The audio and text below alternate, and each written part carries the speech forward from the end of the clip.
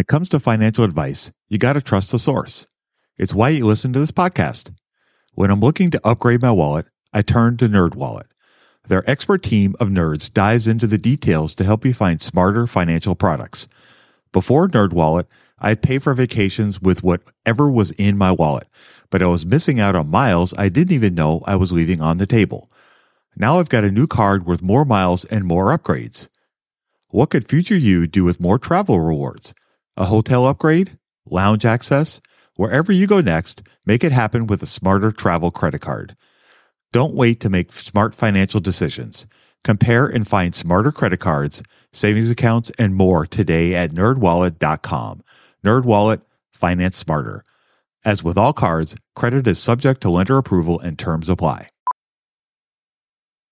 Millions of people have lost weight with personalized plans from Noom. Like Evan, who can't stand salads and still lost 50 pounds.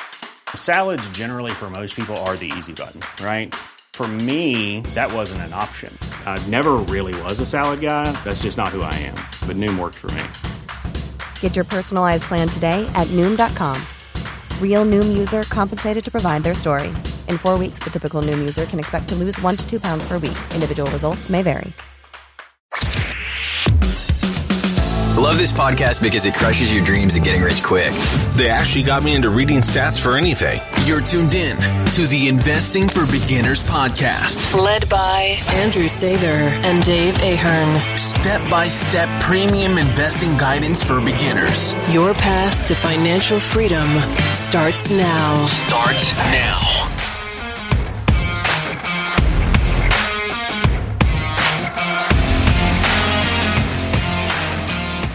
All right, folks, welcome to Investing for Beginners podcast. Tonight we have episode 230, and we thought, given the current market conditions, it might be a good idea for us to revisit something we've talked about in the past and kind of go over some ideas of some things that we are seeing in the market right now. So we're recording on May 12th, 2022. The market currently is down around 18 to 19%, the S&P 500, and things seem to be taking a turn for the worst as an overall market. And the thing we wanted to talk about is something called value traps. And the reason why we want to talk about this is because as the market is falling, there appear to be lots and lots of companies that could be great potential investments. And some of them absolutely are going to be, but some of them may not be. And so I think this would be a good idea for us to talk through some of the things that may help you avoid a value trap. And so with that, I'm going to turn it over to our friend Andrew, and he's going to talk a little bit about value traps and kind of educate us on what those are. And then we can talk about some ways to avoid them. Let's do that. There's lots of different types of value traps you can have. You did a great thread on Twitter about a company that looked like a good value, but could be more of a value trap. I'll let you describe that kind of situation. The one value trap I think that I want to focus on just from the beginning is the value trap of a company that's cheap because it's dangerous.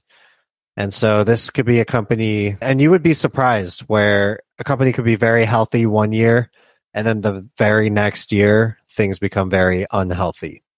So if you're a beginner, a very easy way, it's a nice hard and fast rule, and I know it's controversial, and there's lots of back and forth over whether you should go this way or not, but you can have a simple rule like if a company does not turn a profit, if it has earnings that are negative for the year, you sell the company. And I've done that so far since I've been investing in 2012, and I have not regretted it. It hasn't always worked out. There have been companies that have done well since I sold on negative earnings, but I have not regretted it. So I did research on the biggest bankruptcies in the 21st century.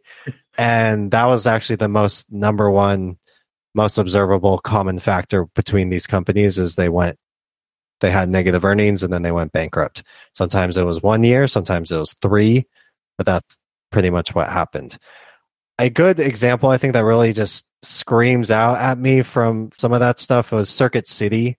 And Circuit City was super interesting because, if you're not old enough to know what Circuit City was like, it was like... I used to shop there. That's how old the company is, so... It was like a Home Depot that's just like kind of darker, right? Like a dark Home Depot without the lights, and then just replace tools with computers. Yes. That place was cool. It was almost like I loved it. Yeah, it was awesome. It was almost like going into IKEA, like an IKEA. Like it's kind of exciting to go in there, see what you can find. It was a nerd heaven. There you go. So the thing with Circuit City, they grew very aggressively. They didn't leave enough of a margin of safety. And so what they ended up doing is they had a bunch of inventory. And when the recession hit, they expected to sell that inventory. When that inventory did not sell, they were not able to cover their expenses. And so they went bankrupt. If you were to look at their financials, they had a year of negative earnings in the year before. And so that would have been an opportunity to get out before, if it crashed 20% or whatever, you get out before it crashes to zero.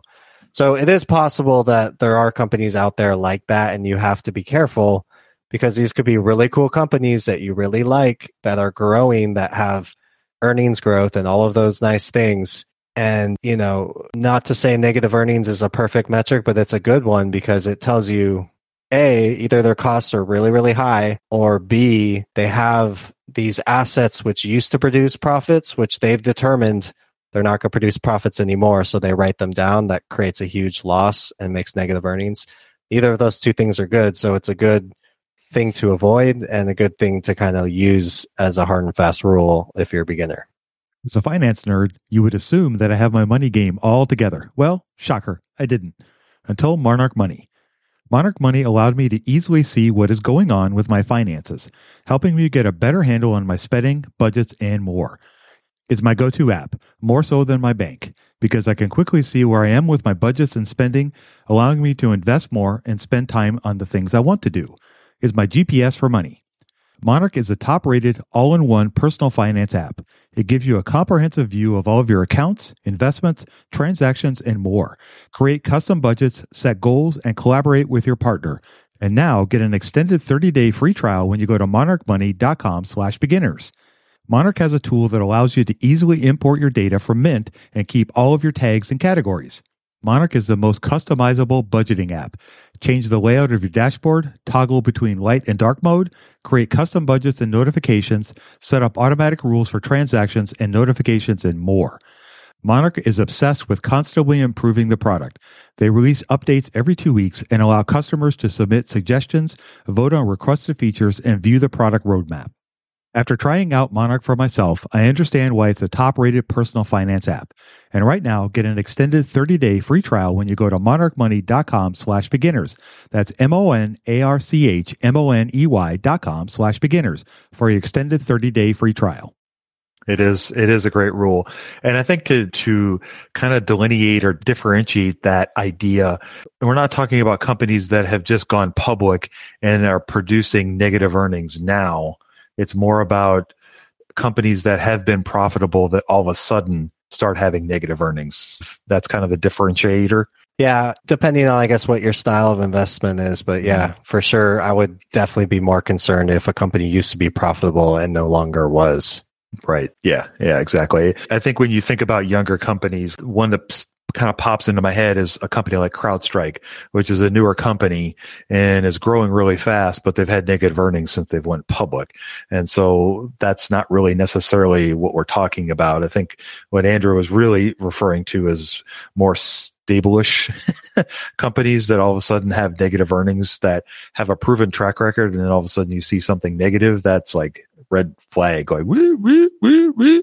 And that kind of leads me into the company that I'm going to talk about. So on Twitter, I had a follower reach out to me and ask me, I try to do weekly deep dives into different companies every week. And I had somebody reach out to me and ask me to write about a company called Goodyear Tire.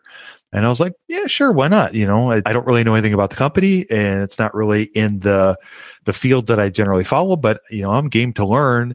And so when I first kind of dug into the company and started looking at it, the reason why this person was interested in it was because it was very optically cheap.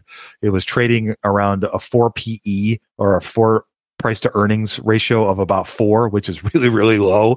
And it also had a price to book, which is another kind of typical valuation relative metric that you can use that can tell you how cheap it was. And it was trading for less than 1. And so those are both indicators of a company that's trading, it's optically low. It looks really cheap. And so I thought, hey, this could be you never know what you're going to come across until you start digging into the financials. And so when I kind of started digging into the company, a bunch of things just kind of started jumping out at me kind of almost right away.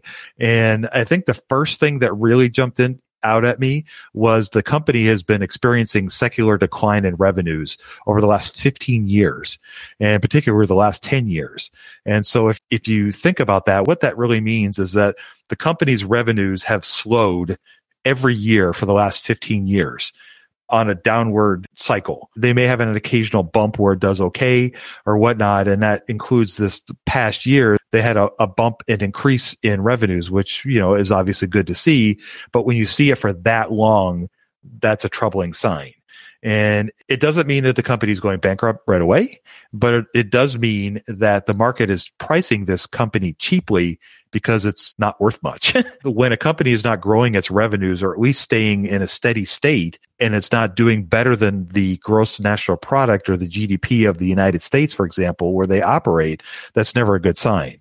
And it just means that the company is growing less. And it could mean none of these things are definitive. These are just signs to look for to make you think and go, huh.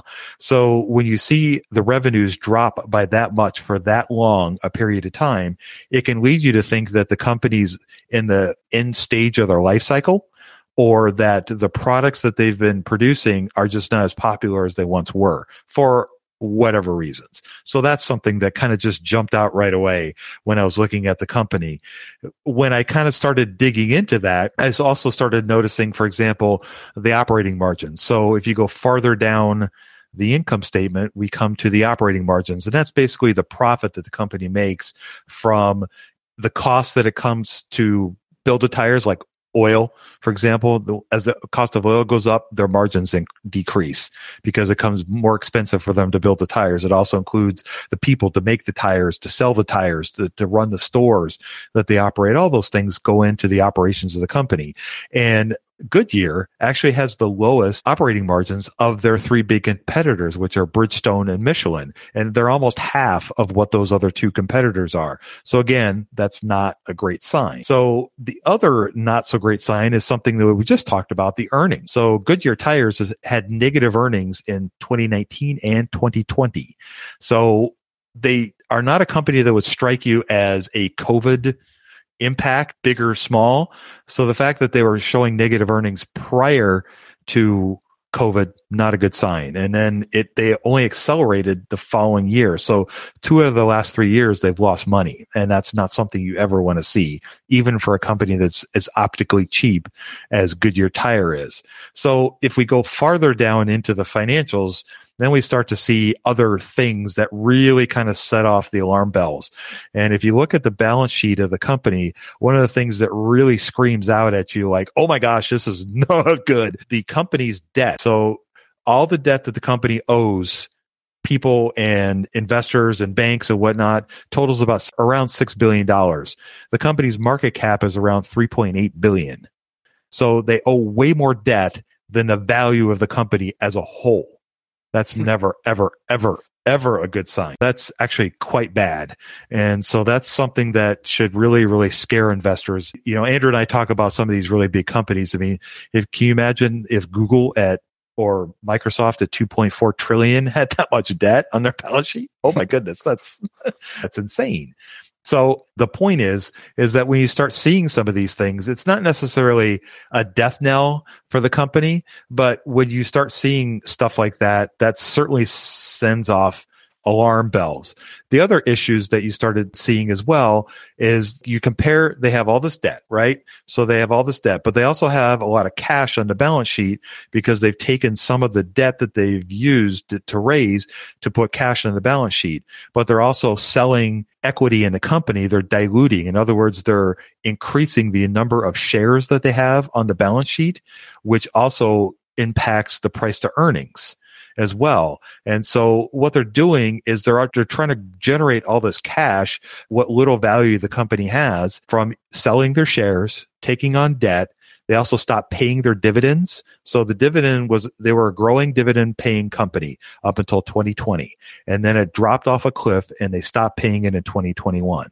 So another, I guess, alarm bell goes off when they stop doing that. Either they stop paying a dividend, never, ever, ever a good sign. Raise a whole bunch of debt and then dilute the company. In other words, they sell so much equity that they're increasing the amount of shares, which decreases the value that you and I have in the company.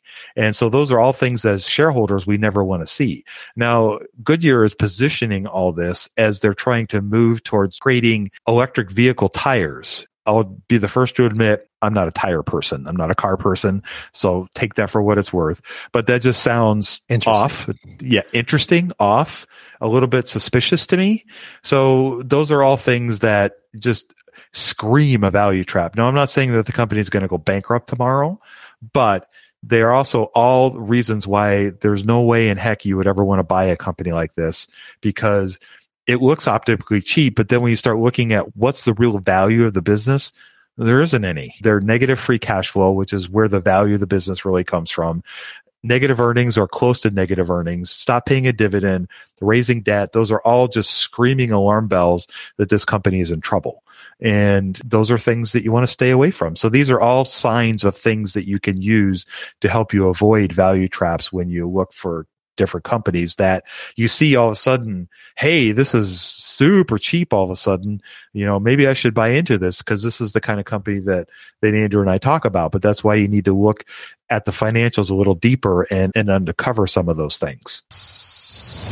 What's the best way to get started in the market? Download Andrew's ebook for free at stockmarketpdf.com.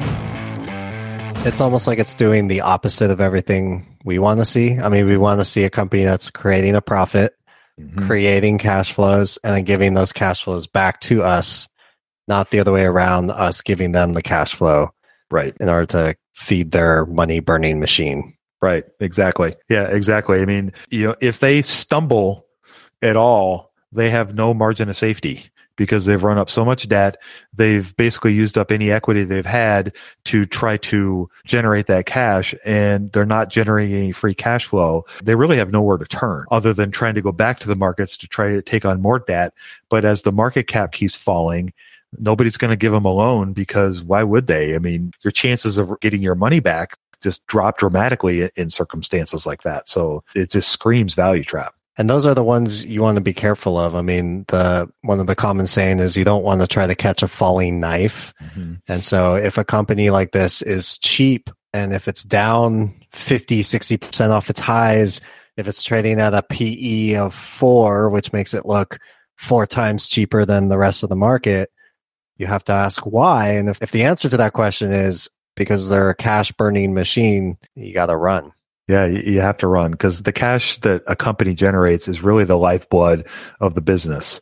And if they aren't able to generate that cash for the business to operate and do all the things that they need to grow, then eventually they're going to run out of people that are going to be willing to give them money to continue the business, and it's going to go poof. What I find fascinating too is like the combination of all of those factors. You talked about the declining revenues for what was it, like 15 years? 15 years. Just like down, down, down, down. So a product that's not in demand as much. And then you combine that with some adversity in the market and in the economy. And then combine that with the fact that now it's like a doom loop where the struggles has forced them to take on debt, which forces more struggle. Yeah, it's tough. I mean, the compounding can work both ways.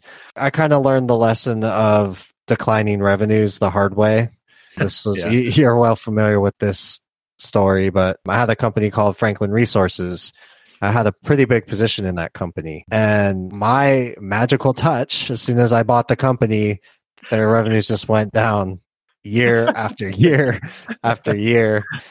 The Midas touch, if you will. Yeah, I thought it was just me, but apparently it's both of us. And you would be surprised of how the stock can kind of tread water for so long, even as revenues are declining. And so at a certain point, you have to differentiate between a stock that stumbles, because all businesses stumble, versus one that's in a secular decline. And I think we don't use that term enough, but secular just basically means that this is a long-term trend instead of a short-term trend. So I'm also not a tire expert. I don't know what the story is with this company. But when it came to Franklin Resources, they were hit really badly with the fact that there was this big move to passive and the whole asset management business was changing. There were some of their peers who were positioned well for that, but they in particular were not. They have a lot of like value investing active managers, and that's been crushed and continues to get crushed. So ironically, like this would be the year that it should all bounce back for them. Right. But, regardless, if it's a secular trend you don't want to be in, eventually you have to cut bait with the company and with the stock. And so that's what I ended up doing. I didn't take a loss on it, but I certainly left money on the table because the S&P did way better than it did.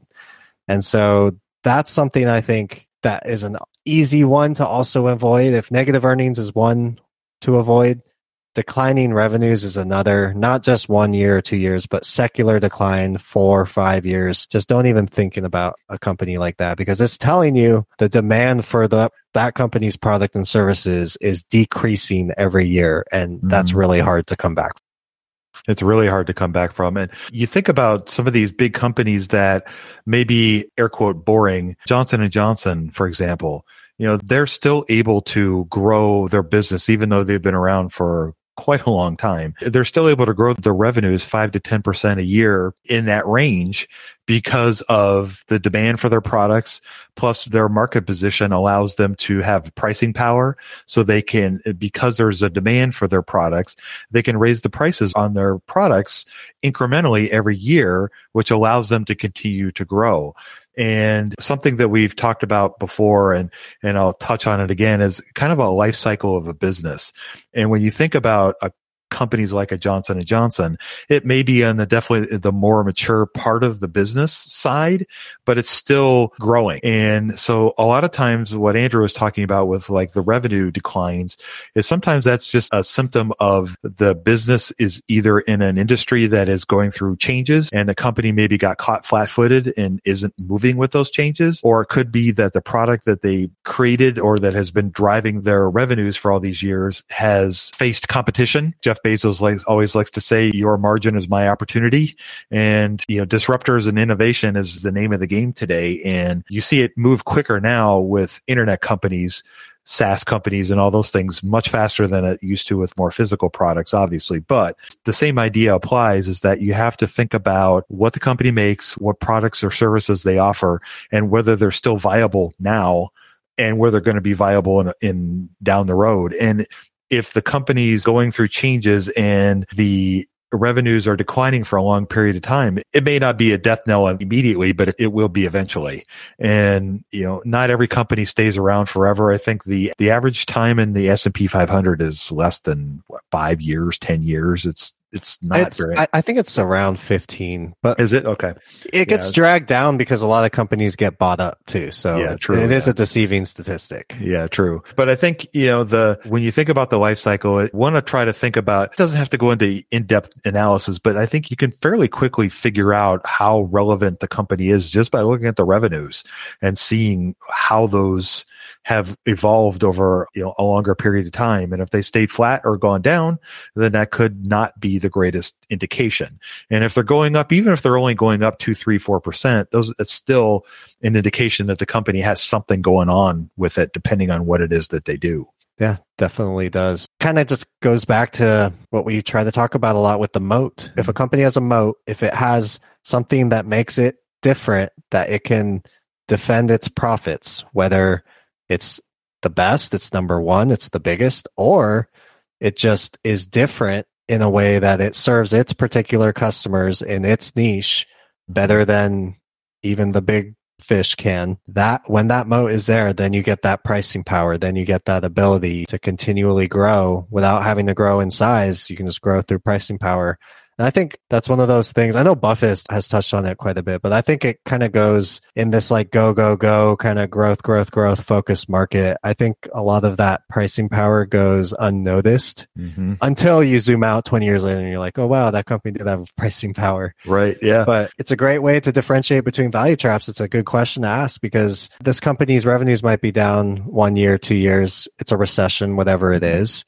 But if they do have that pricing power, you can feel confident, I'm going to buy more because I know any struggles they're having are temporary. eventually over the long term, they're going to be able to continue raising their prices. That's going to give growth for the future. Yeah, exactly. And it's an easy question to ask yourself. And it's also an easy question. In some cases, it's an easy question to kind of answer or at least think about. And there was lots and lots of conversation about Netflix, whether they had pricing power to raise their subscription rates. And they eventually did. And it didn't seem to affect him that much. And then COVID hit and then kind of everything got thrown into disarray. But that's one of the questions that's kind of hanging out there about Disney. You know, Disney Plus is whether they have pricing power with that segment of their business. And kind of the same thing applies with YouTube TV, with Hulu, any of those kinds of businesses. It's an easy question. You know, would you pay more for HBO Plus or not? And if you can, and you think other people will, then that's probably a good answer. And if you're not sure, then that's not a bad answer either. And so I think there's lots of things when you think about a moat or the pricing power of a business, it's easy to ask yourself those questions. You know, would I be willing to pay more for my Starbucks coffee? And if the answer is yes, then obviously they have pricing power, at least with you, and chances are with a lot of other people. So, you know, I know that that's kind of a cult following with their coffee, but it just goes to show that there's lots of different ways for businesses to grow. And there's lots of ways for businesses to evolve. And you have to kind of think about how those can impact your investment and whether those are going to continue. And if you see those things starting to stop, kind of like Andrew was talking about with Franklin Resources, you know, when he got invested in the business, it was a great business. And it was one of the market leaders in what it is that they did. But like Andrew said, the kind of how people invested kind of started to shift. And it sounded like Franklin was kind of late to the game to change. And they weren't positioned to handle that. And it caused them to struggle.